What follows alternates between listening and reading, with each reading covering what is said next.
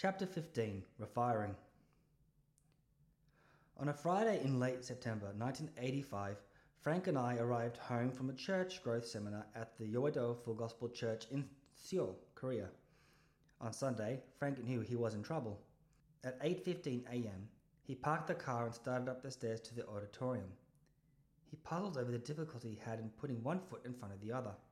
I'd walked on ahead, not realizing that Frank was ill. There had been some symptoms in Seoul, but we had not realized their portent. 10 minutes into his sermon, he felt as though he was going to faint.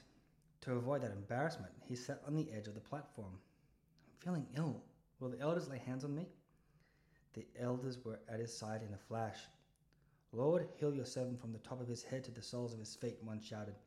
"Devil, get your hands off God's servant," ordered another. A doctor in the congregation followed Frank out to his office. "Do you have any pain?" he asked.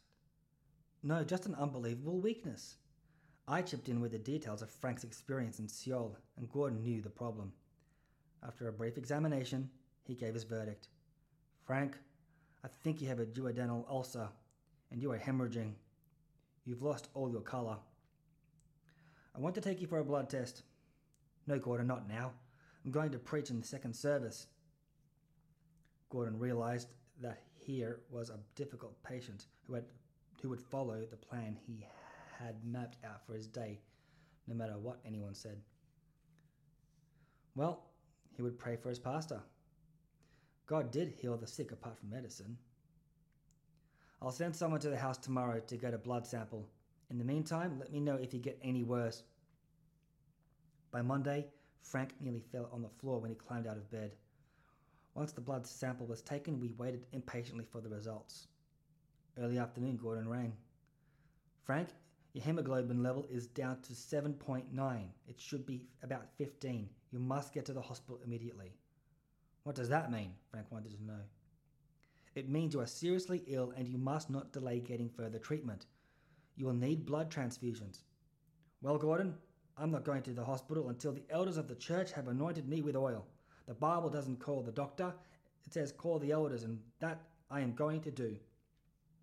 "How long will that take?" The doctor sounded anxious. "About an hour." "You don't have an hour." "Gordon, I am not going to the hospital till I've called the elders." "Then go immediately after the elders have prayed for you. I'll phone the hospital to let them know you are coming." While Frank waited for the elders, our daughter Maureen read some of his favourite scriptures.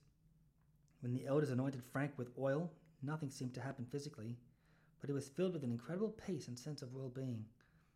At 5 o'clock, we helped Frank through the hospital door.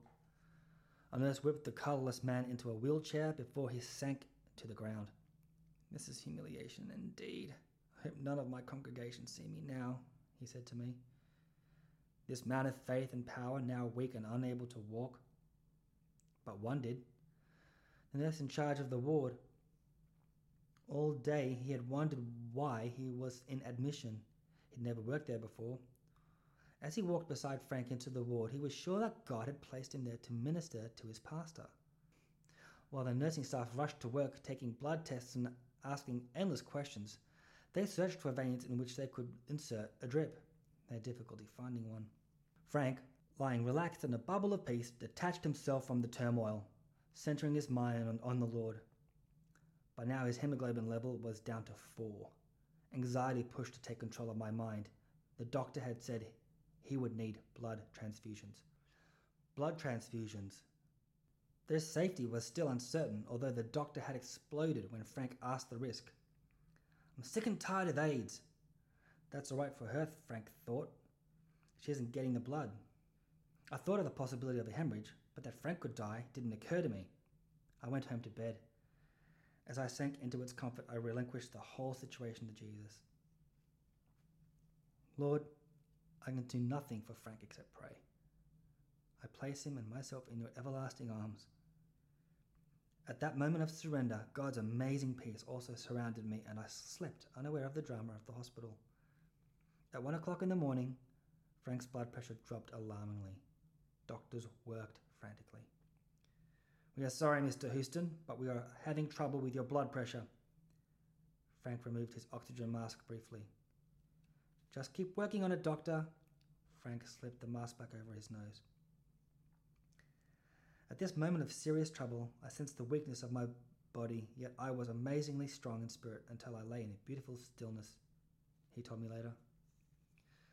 I committed myself totally to God's will. I had never been aware of the Holy Spirit in this way.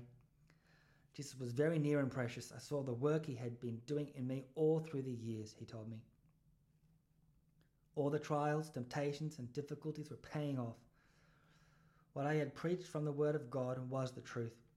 I also knew how fragile life is, but if dying is like this, I'll never be afraid to die. As Frank recounted his experiences, I saw that he had made the same discovery as I had when I read Psalm 66 verses 8 to 12. God had brought us into a wealthy place. Yet in some notes Frank made about his illness, he wrote, quote, "Lord, give me a few more years that I might go out of this life having achieved something for God." Close quote. I wondered about that prayer. Hadn't he achieved about all he could in 43 years of ministry?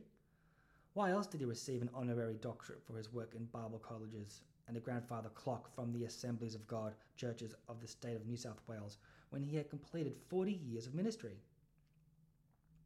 Why did our son, Brian, pay us the greatest tribute that a son could pay his parents? I realized that Frank was reassessing the ministry. I wonder why. I concluded it wasn't what he had done that counted, but what still remained to be done. This challenge made him wonder why there are so many once-a-Sunday Christians. He remembers that Sunday was totally given over to God when he was a young Christian.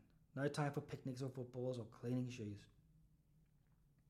Perhaps we were too restrictive on Sunday activities then, but have we swung to the other extreme now? Frank still insists we are engaged in warfare and we must be committed to winning it. For this reason, he will not be diverted from preaching the pure gospel with integrity. He speaks with concern when he says, "We are dealing with people's lives and God and will hold us accountable for the results. It is important to me to be able to walk into my pulpit knowing I'm a man of God, able to speak the oracles of God, to meet the hurts, the sin of other human beings." If it was not so, what might have happened to the homosexual who phoned for help from 3,000 miles? He was a bright, active Christian in our church until a scholarship took him to Los Angeles to pursue his career in television. There he became actively involved in homosexuality and we lost contact with him. After 3 years, his brother phoned to say he was home in Perth, dying with cancer. At this time, our morning service was televised and sent nationwide by the Australian Broadcasting Corporation. A friend of the Smiths phoned to tell them to watch the service. Mrs. Smith flicked through the channels to one. "Mum, that's Pastor Houston's church in Sydney.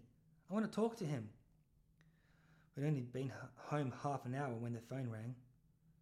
"This is Mrs. Smith from Perth. Jim watched your service on Channel 1. He's very ill and extremely weak, but he wants to talk to you." She passed the phone to Jim. "Pastor Houston, can you help me? I'm dying with AIDS. The doctor says I only have 2 weeks left and I know I'll go to hell." Jim was extremely distressed. "I've committed the most awful sins and I'm sure God can't forgive me." His loud crying almost prevented him from speaking. "Listen, Jim, God does love you no matter what you have done." Frank felt his pain. This young man, so full of promise, dying and with AIDS. "I can't believe that. I deliberately turned away from God. How can he forgive that?" "Jim, God does love you. He hates your sin, but he does love you. He asks you to tell him that you have sinned, and when you ask for his forgiveness, I know he will forgive."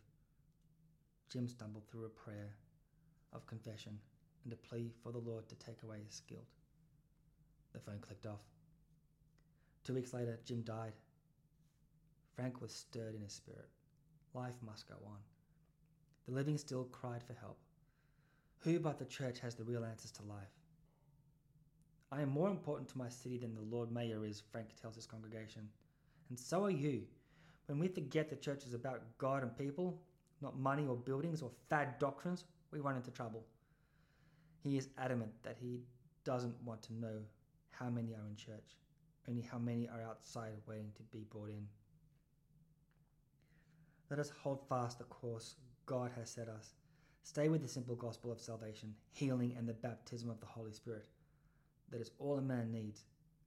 We are created by God and for God, and until people come to know him, they haven't found the answer to life. I heard Brian and Frank discussing the health of the church. The ministry will only stay alive as long as men will allow God to work through them, Frank said. For this reason, he implants into younger men the vision and dreams of the ministry as he sees them.